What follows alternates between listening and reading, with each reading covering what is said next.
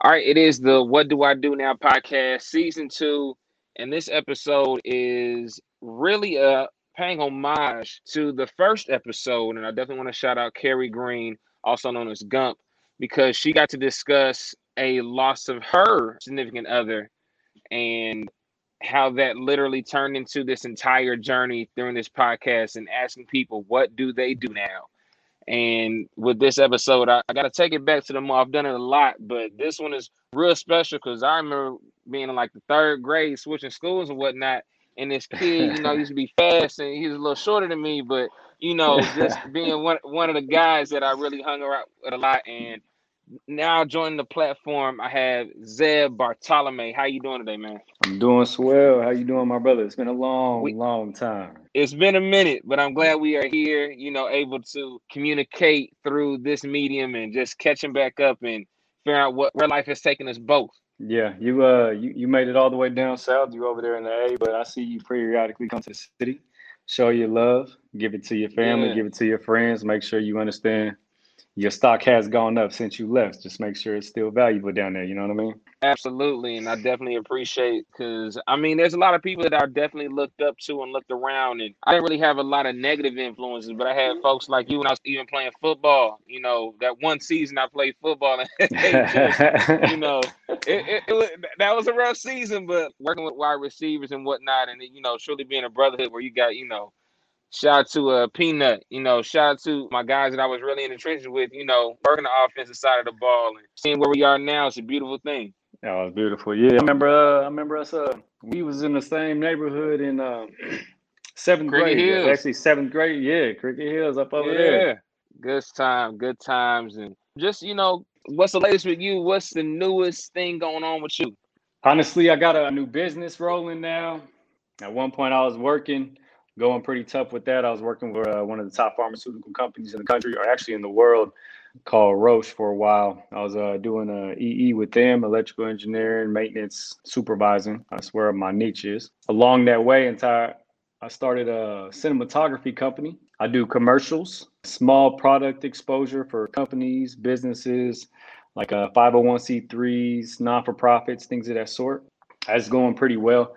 And then with the recent transition to, becoming a single parent now, that's my sole focus is on, my son and then that company. That's my other baby, that's how I get around now. So that's pretty Got much you. how I came. Got you. So let's talk about your son, Zane. How old is he now, man? He'll be 5 in October, October 15th. He's a little grown, but Man, yeah, he's 5. That's crazy. that's crazy. That Never man is thought I'd lighting have up a too. 5-year-old, bro. You a whole dad out here in these streets. I am. I'm a father. I'm a father. Father, there you go. That's real. You are absolutely a father. So I want to take it back a few years. And before you were a father, you met his mother, Brienne Lee. What was she like, man? She was a stunning, young, vibrant, full of life woman, very genuine. She wasn't old enough to be tainted yet by anything that she's done in her life. Um, she was a very genuine person, and a lot of that she has passed down to her son. But yeah, she was brand new, young, and just full of life. I can't even lie, and that's what made her really good at her job. She was very genuine and wholehearted about everything. Okay, for Um, those that don't know who we're referring to, it's Officer Brianne Leith, who was a Indianapolis police officer and come from a family that worked in law enforcement, from her mom being I believe, a dispatcher. Her dad was a deputy sheriff. So I mean, she came from a history of just like, we're in public service and protecting and serving is what we do, not just, from the family, but from the community aspect. yes, that was to the core of her. She wanted to do that ever since she was a child. And like you said, it runs deep in her blood. Father was a sheriff. Her uncles are. Her sisters before, her older sister before that was a correctional officer. She later moved in that direction. But prior to that, she was in the Army and she was a military police. So transitioning from military police to correctional officer and then furthering that into actually being IMPD police officer here in Indianapolis, she had her life mapped out. She had her steps rolled, and she did it very, very soon and very early, very diligent. So, that was in her core.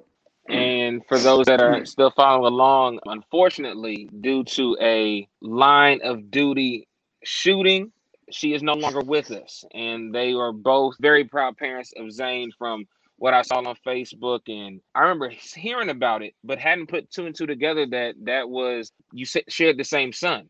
I had got the notification, was like, man, Indy, that rarely happens. And even Right. looking it up, it seems like the last actually on the line of duty shooting was like 2014. So it's been a long time that any violent crime had been committed against a police officer. So this really hitting really close to home. And for you, when you got that call, I'm pretty sure you were just shook, because I'm pretty sure you probably talked to her earlier today, because you were effectively co-parenting with her for your son's sake. 100%. So we had the co-parenting down. We had it down. We had it down pretty good. You know, we didn't have to do the court system. We're both pretty down to earth. We came up with a schedule, and we both had the best interest for our son. So when two parents can come together and they know what's best for their children, and they can see eye to eye and agree on it, that's what makes co-parenting. You know, and we had that down to where we could be like, you know what, this is what we think is best, and we come down to talk about it and make a decision from there. But yeah, we were effectively co-parenting. We were really good. We had a great schedule, and it was rarely a week that went by that he did not see his mom and myself every week. You know, every week we had a schedule down to where he'd be with me for a couple of days, and then he'd be with her for 3 days, and then he'd be with me for 2 days, and then the next week that would flop. You know, she would have him 2, I'd have him 3, she would have him 2. So then we had a schedule like that. So every week our son was in that routine, saying, okay, I'm ready to go to daddy now. All right, I'm ready to go with mommy. What we got planned, you know, he had that excitement rolling in his life. And then that day in April came, and I remember that like it was yesterday. It changed my whole perspective on not only being a parent, but a co-parent, a boyfriend, a potential husband at one point, not to her, but just, I mean, in general, a dad. That changed my whole entire life, man. I remember the call like it was yesterday. We went to the store, and I actually get a text from a couple of people that I don't even talk to, like wouldn't associate myself with anymore. And they're like, hey, you know, I'm praying for your son's mom. You know, I heard about what happened. Keep her in my prayers. And I'm like, what is going on? Then it was like, ding, ding, ding, ding, ding, ding. Phone just started blowing up. And then I'm like, what's going on? You know what I mean? They got the wrong Right. number. So I end up calling her mom. And I call her mom and I say, hey, you know, what's going on? I tried to call Bree. I actually tried to call Bree once. Phone didn't go through. Tried to call her a second time. Didn't go through. Voicemail. So I call her mom. And her mom's like, I said, hey, what's going on? Something wrong with Bree? And she's like, I don't know what happened. There's a shooting and we're on our way to the hospital. I said, hold on. What do you mean you're on your way to the hospital? Where's Bree? She's not answering her phone. And mind you that Bree and I always had this agreement. We've had this talk multiple times, and that's a reason why we really didn't work out the way we should have worked out, even with the child, is because the anxiety it takes to be the partner of a police officer, especially in this day and age, is so stressful. It's one thing to have a parent be the parent of a child that goes to be as an officer, or, you know, be the child of an officer, or, you know, a friend or a grandparent. But when you watch this person day in and day out, put on this vest, put on this gun, put on this badge, this uniform, and you walk out and your last words to them are, make it safe, make it back home. Yeah, every time your phone goes off, every time a text message goes off, anytime, it's like the worst anxiety you can ever have. And I hope nobody really has to experience that, but there is people, just like I said, spouses of them, but that is the worst anxiety you can ever have. So with that being said, we always had an agreement. We always had this talk that if something would ever happen to her, she would call. She would call. If she could, she would call. And if she couldn't, somebody would call me, or somebody would answer and let me know that she's fine, right? Mm-hmm. So I kind of wrote it off, and everybody was calling my phone, pray for her, this. Okay, even if she did get shot, in my head, I didn't want to put it into the universe. She's okay. She's okay. She's Mm-hmm. okay. Wouldn't even say those words. Didn't even put it out there like that. But then I got called her mom, called her a couple times. She didn't answer. Called her mom, and then her mom is like, I don't know, we're out there hospital downtown in Eskenazi. And she started crying, like bawling her eyes out. And at that point, I just hung the phone up and let that Challenger breathe, bro. I just got on Keystone, flew down 465, got a Meridian, and I was gone. Gone. I swear I got downtown I live in Carmel now, probably like 12, 15 minutes. I was gone. And I ran up there. It was like a scene from a movie. Everything was slow motion. I pulled in to the parking lot, and I got on like regular clothes because I'm going right up the street to make dinner. I got Zane in the back, you know. I'm like, all right, we're just gonna have this a normal day. Pull up in the parking lot.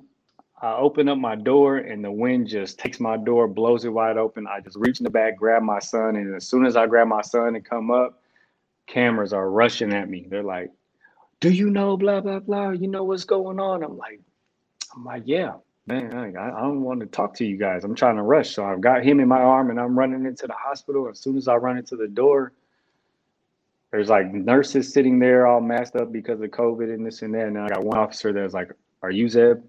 I said, "Yes." She said, "Follow me." They like threw me a mask and Zane the mask, and we put it on. And I remember following this officer, not walking briskly. She is running through this hospital, and I'm right behind her, high stepping it, man. We're doing drills. Like, that's what it feels like. I'm following her through this hospital, running. And then we walk into this door, and I remember the chaplain walked in right before me, and the door shut. And right before it shut all the way, I opened the door and I walked in. And as soon as the door shut behind me, he said, "Is this everybody?" And she was like, her mom was like, "Yeah." And the chaplain was like, "She didn't make it." And I said, "Wait, we can't see her? This is your daughter. This is my son's mom. What do you mean we can't see her?" He said, "No, she didn't make it." I said, "She died?" He said, "Yes, she didn't make it." And at that point, I just turned around and I just dropped.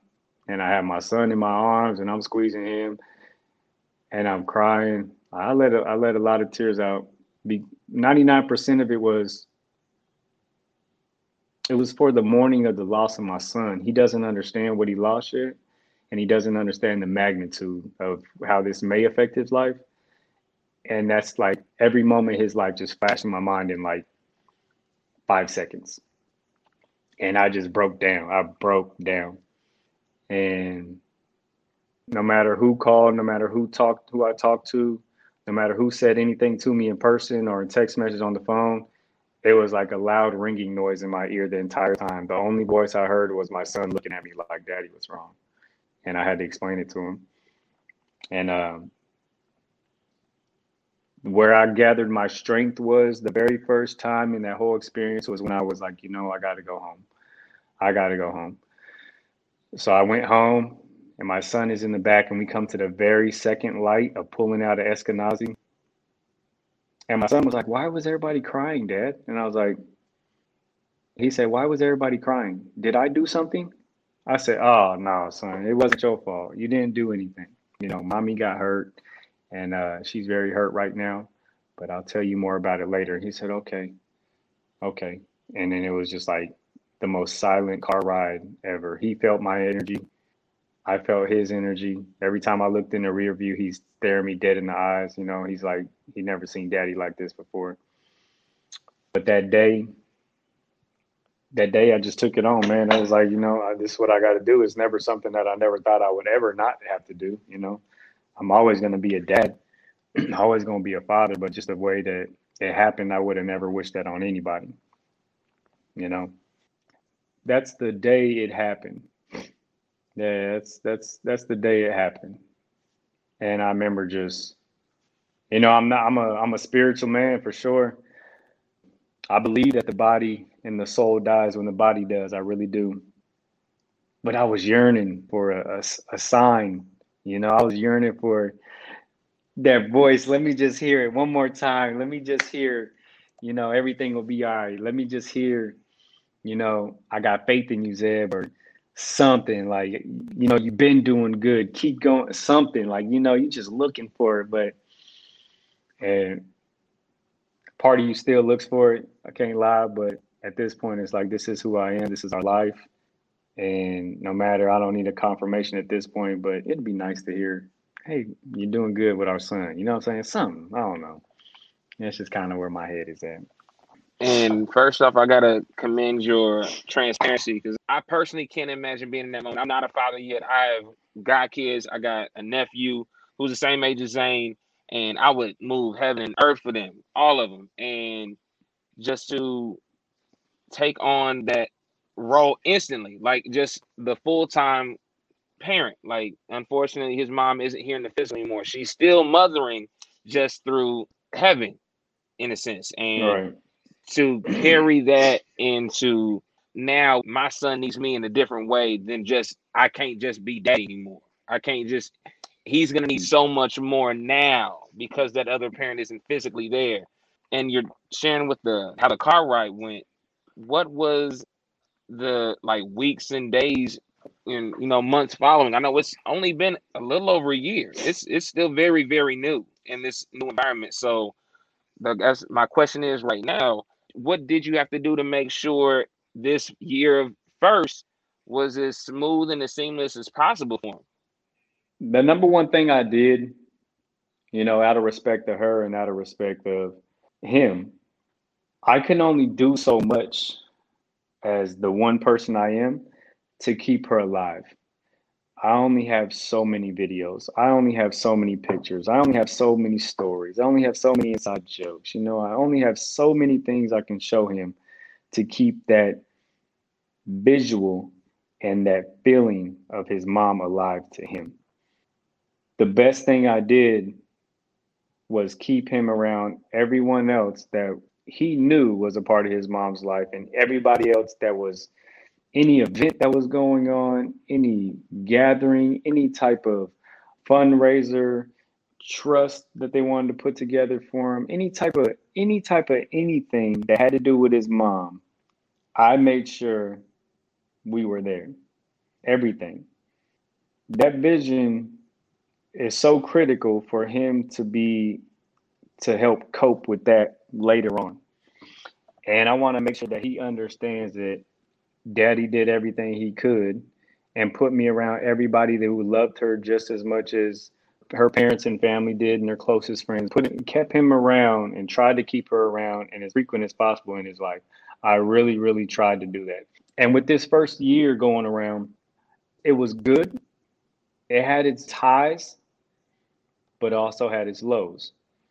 So what I mean by that is communities across the country, even across the world, reached out to me offering services, offering just prayers, love, donations, everything, every single thing anybody could ever need in this situation, which I am greatly appreciative for. But then on the flip side of that, this is a national event. So where this is an officer, not just, let's just say, figurative, somebody's grandma died. Everybody goes to the funeral, but a year later, there's only going to be one or two people, three people, who really keep grandma alive, who really, really loved her and, want to do these memorials and keep it together and have the family get together, memorialize her, all this other stuff. But when it comes to an officer, everywhere we go, everywhere that was normal to us, boom, especially in Indianapolis, plastered, big pictures of her. The next time an officer gets shot, she'll be right there on the lineup on TV. Like this will never die. It's not going to get easier. It's like a Band-Aid and it heals a little bit more at a time, but it just keeps getting ripped off every time we walk into the doctor's office because it's the same pediatric doctor that she had when she was a child. So I'm keeping him there at the same time. We walk in there, big old picture of his mom. And then, everybody, hey, that's my mom. Da, da, da, da. And walking around the city, they recognize us. And what turned into a 2-minute grocery store trip or a line turns into 45 minutes later and then offering services and then calling some other people over there. And now, our life has dramatically changed. I don't want it to just turn off and forget about her by no means. but the way that our life has changed now, it's just a little bit of calm would be nice. You know what I mean? Definitely. Really, and Every, something that I've paid attention to is that everyone's there to rush during, when someone immediately passes.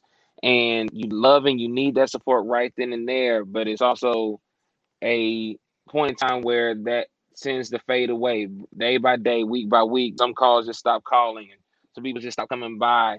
And it seems to me, at least in this instance, because of how high profile it was in an area that doesn't normally have this happen, and a very well area where the family is respected, that it's going to be a constant. And how it, like, I understand it's always going to be a band-aid being taken off the wound and never really all the way healing. It is more so just like you're learning what this wound is and how to package it and make sure if it starts bleeding, like, you put something over it. But what kind of outlook do you see for it long term, especially as he, continues to grow with every year? Like, how are you going to have to try to change how that is directed, or is it you're just gonna taking it one day at a time because it's not going to be the same type of feelings and emotions day in and day out? I don't have an answer for that one. I'm trying to take it day by day, and I reach out to a lot of people who already have been through this situation, and they would like to extend their knowledge and help and services and help me navigate this road. It's really tough. So there's one thing that some of the organizations are doing. They're gathering fallen heroes' families, and I believe that I'm not sure what the definition of a hero is. It's not just officers. It has to be, just people in some type of duty saving lives. They gather in Washington, D.C. So they bring all the close family, friends, and relatives and children and to Washington, D.C. for a week. And they have all these events and ceremonies memorializing these people. But they also have all these classes and shops and gatherings for all different parts of their family to where everybody can get together. And it's like one big bubble of coping, and you just pass down the knowledge and you pass down ways to get over and get through this hard situation, especially within the first few years of happening. That's happening ironically over his birthday this year, and we'll be down there for about a week doing that. And I'm really looking forward to that because, besides the cliche like counseling both for myself and for him, I'm looking for other ways that we can take this on at home, that I can be more effective as a parent in helping him cope and making him more comfortable with me. Because, if you would ask his dad, or you would ask his mom, who his best friend was, she 100% one time was upset because she was like, daddy's my best friend. So we're still best friends by far, but I just want to make sure, he's getting a little bit older. He's getting he's getting a lot smarter. And those questions are not getting easier. That's the part I knew would come, but I wasn't prepared for. The questions are brutal, like vivid, detailed, because it's not always me giving him the straightforward information that I feel like he needs. But when he sits in these ceremonies and he sits in these situations where they talk about the situation, they're very vivid. So he's sitting there eyes wide and he hears everything. Then he's like, "Oh, Dad, what happened when?" And I'm like, "Oh, God, like you weren't supposed to hear that." But you know what I mean? So I'm looking forward to actually finding new ways. And as far as the people that come are just flooding in now, flooding in when it happened, and who has stayed consistent and is around, I would say the people who matter, they are here.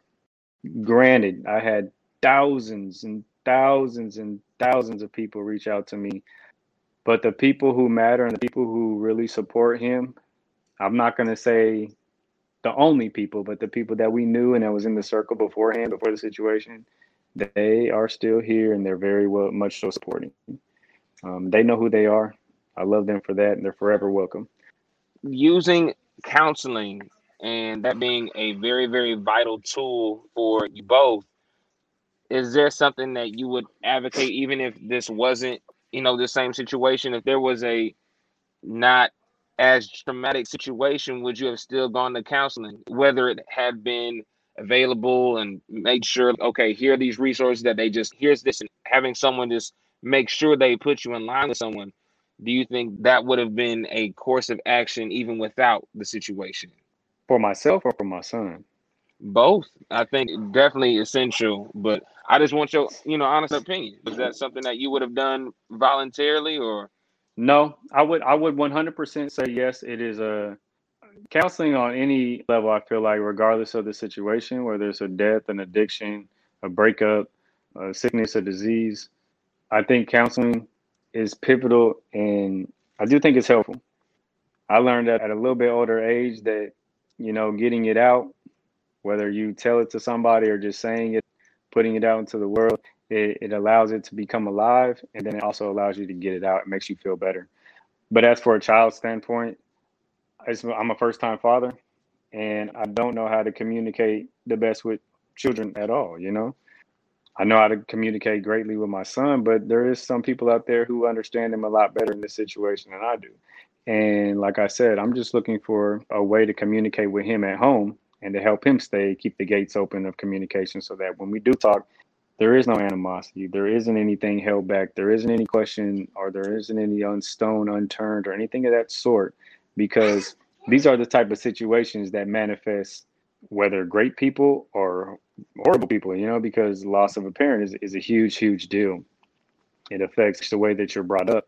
So the counseling part, I 1000% would suggest it, regardless if anybody brought it up beforehand. And that was the number one thing that I thought in my head was, how are we going to get through this? And how am I going to understand a 3-year-old's point of view? There's professionals for that. I'm not going to sit him in a room by himself and let them say and do whatever, but I will sit there right there and I need to be able to understand it too. So 100% looking forward to it. I'm not going to say I would do it, but I haven't done it yet because of just how frequent things are going on now. You know what I mean?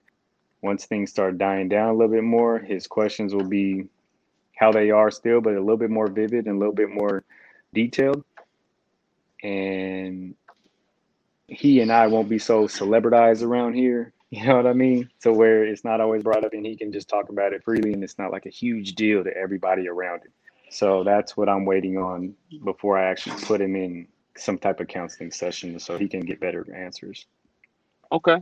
When it comes to those hard questions, I'm assuming you're keeping a hunter with him. You're not really holding back from him, 100, keeping the buck. but is there any like hesitancy in this? Like, okay, is he ready to hear certain aspects of what happened? Really, just the layout of what occurred. Because again, his mind is still developing, and again, you almost don't want to strip him of his innocence at the same time because he's still a very young boy. Like he's got the world ahead of him, but you want to make sure you don't jade him and turn the hero into the villain at the same time, Right. right? That is that's funny you say that because I say that a lot, and that's probably the number one thing I was worried about. Yeah, the number one thing I was worried about because in his eyes, police officers are the best there is. You know what I'm saying? He glorifies them, and I'm not here to tear him down, but I will tell him the truth. But as far as when it comes down to the situation that happened at hand with his mother, at one point I was sheltering him from the information. But like I said, going to these functions, going to anything that memorialized her and celebrated her, they're on TV, they're live, we're sitting front row. And then they go deep into discussion of descriptiveness about what happened. They even go down to reading the exact police report and the details of what happened in the police report. And that's pretty deep. That's very detailed. It has to be in the police report, correct? So he sits and hears that. So allowing him to hear that, that's where his questions manifest from. And I have to be very, very honest with him. But I allow leeway for a follow-up question that I know that he will not develop without a few more months of thinking or a little bit more information. I'm not going to lie, but I will tell you, I will answer your question. I'm not going to leave anything out, but I'll just answer his question very straightforward. Like You're one or not two. withholding anything. You're just like if he's I'm asking an A question, you're gonna give the A answer, not A, B, and C to overwhelm him with information. I will give you the answer, but not why that's the answer. That's exactly why. That's exactly it. Not giving you any footnotes. I'm not giving you anything. It's, who killed my mama? Oh, a bad guy. Okay, cool. Well, why? Then, months later, well, why the bad guy? Why? Why was it him? Well, this is what happened. Leave it at that. Then he'll develop another question. Well, what did the bad guy do? How the bad guy kill her? You know? Well, he used a gun. Where did he shoot her? 3 months later. Where did he shoot her? Oh, shot her in the face. You know that. He knows that because he's heard it a million times. The last question that really messed me up was when I was laying in Texas, in the bed in Texas. And he was like, Dad, my mom got shot in the face. How big was the hole? And I was like, oh, God. Like, it's just, he's starting to understand. You know what I mean? Now it's getting detailed, like he's seeing it in his head type stuff. And like I said, that's an example of how he got to where these questions are now because I gave him straightforward answers, but I didn't give him the details in between. He thought about it. He lays there and he'll think about it. And then he'll like pop up and be like, hey, Dad, so what about this? And I'm at a point now where I'm like, he pretty much knows everything. I don't really know what else to say to him. And now his questions are being directed towards the bad guy. So what about the bad guy now? And I don't want to even show him that picture, what he looks like. I don't want him to look like 50 Cent did with a picture of whoever and get rich or die trying. Well, I thought the guy who killed my dad looked like Rick James. You know what I'm saying? He just had this one Right, picture up. You know what I'm saying? I don't want that. right, I don't want that to be buried in his head where he sees this picture and he's like, okay, I see red. Or my goal now is to go be an officer so I can get people like him or go get that guy specifically. You know what I'm saying? I right. don't want that. I don't want that. So that's the tough part. How do you feel you are handling everything to the best of your abilities? Like, don't grade yourself because it's not realistic. But how do you feel with everything that's going on between the constant reminders and the newfound celebrity that you have that you didn't wake up and decide, oh, I wanted to be on every TV and every newspaper Bro, and every news article. Like, how do you think you're handling that? honestly, I feel like Zane and I are doing very well. We're a team, and it's not always what I say. Like a lot of people probably hear this and be like, "What? He's 5 years old." You got to understand this kid is very bright, and at the same time, he's in touch with himself. He knows himself. So when he says he doesn't want something, when he says he doesn't feel a certain way, when he says he doesn't like something, I listen to that, and it helps me make decisions about what we're going to do or who we're going to be around. What type of events do you want to go to? Which ones are going to be more beneficial for him and which ones should I go to? Like I actually have these conversations with this little kid and it's kind of weird, but they help. But I think that it's not all just me. It's my supporting cast in my village, including her side of the family. I mean, they help guide me in the direction as well as what they feel like how Zane is and what they feel like he would like compared to what his mom liked at that age or what she wanted to do.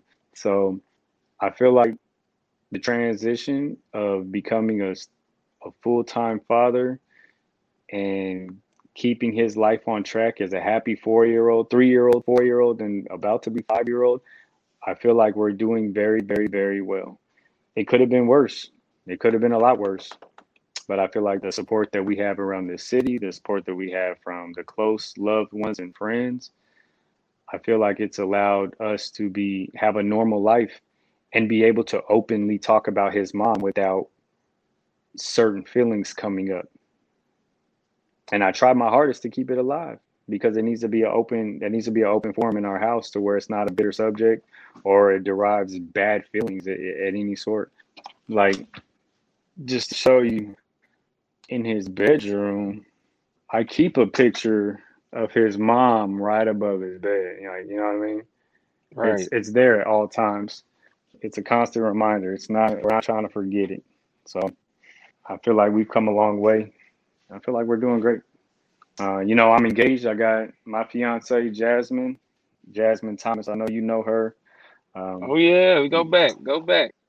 Back yeah, to the we debutante days. Yes, sir. yeah, back in the day, boy, her and I are engaged, and she stepped into that mom role very well. So it was nothing ever forced on her. But I think Zane he found that mom feeling and that nurturing mom that he lost. He found it in her, and woke up and she was mom one day, and she never stopped being mom. Like her name is mom now. You know, like I said, it's not just us. It's not just how we operate and the people that give and whatever it is that they give to us and help us get through, but it's all the supporting cast that we really got. And including Jasmine, she makes a big, big, big, big deal of it because she's a day in and day out mom, but she's this boy every day. And she has made that transition. And I'm 100% grateful for her. Absolutely want to send my love and all great feelings to Jasmine, who was great even back in the day. I can only imagine how great of a woman she is with you and being a bonus mom to Zane. And definitely want to make sure I give her her roses as well, because that family is also a great family, has a great support system, very familiar with. So I have no worries and concern about the tribe that is raising not just Zane, but also wrapping their arms around you, because it wasn't just, Zane that lost someone very special. And, at one point in time, you and Brian were also together and manifested something so great, it turned into Zane. So I definitely want to make sure that I Thank you. put that out there and make sure all parties involved know that, even on this platform, even though I'm talking to you, I just speak life into both, the Lead family, both in your family and also Jasmine's family. Thank you. Thank you. Thank you. It's all love. I'm just gonna wrap this up right now. But for those that do want to get a hold of you, for maybe want to do something for Zane on his birthday, October 15th, right? October 15th. Yes, sir. If they want to happen to send some. Hey, what's going on, man? I'm all right. So for those that don't know, I'm actually looking at Zane right now. I've not met him in person, but I look forward to seeing him next time I'm in town and hopefully have something for him. But how can they reach you if they want to do anything for you? I'm most active on Instagram. If anybody would ever like to reach out to me, my name is exactly how it's spelled on the podcast here, this event. I'm really active on there. Company name is on there too. That's where company's called Symphony Cinemas. I'm really active on there. So if I get any type of notification on there, I reply immediately. But if it's for Zane, reach out to me, and there's a lot of foundations that the police officers are putting on, and our IMPD puts on for the benefit of Zane. I try to drive everything that direction. I don't have the links, but I can send you the information as soon as you reach out to me. So quick, fast. It's nothing timely, but thank you in advance. If you would like to support, Zane would like to say thank you too. So, Man, I appreciate the time. This has truly been the episode where I don't think I've talked at all.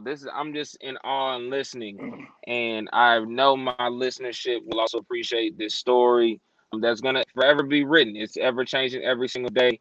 But thank you for even letting us in this aspect. It can get very touchy, it can get very, very emotional. And I understand that not everybody's able to talk to you in a way that just like, all right, this is a family, this is comfortable and whatnot. So again, thank you for agreeing to do it. Thank you. This is What Do I Do Now, season 2, episode 7. And Zeb, I will see you very, very soon, man. Hey, brother, come back. We need to link up. Yeah, we got to give the city what it's been missing. We will handle that this summer. Know that we on the way. All right, brother. I'll be back with a brand new episode next Monday.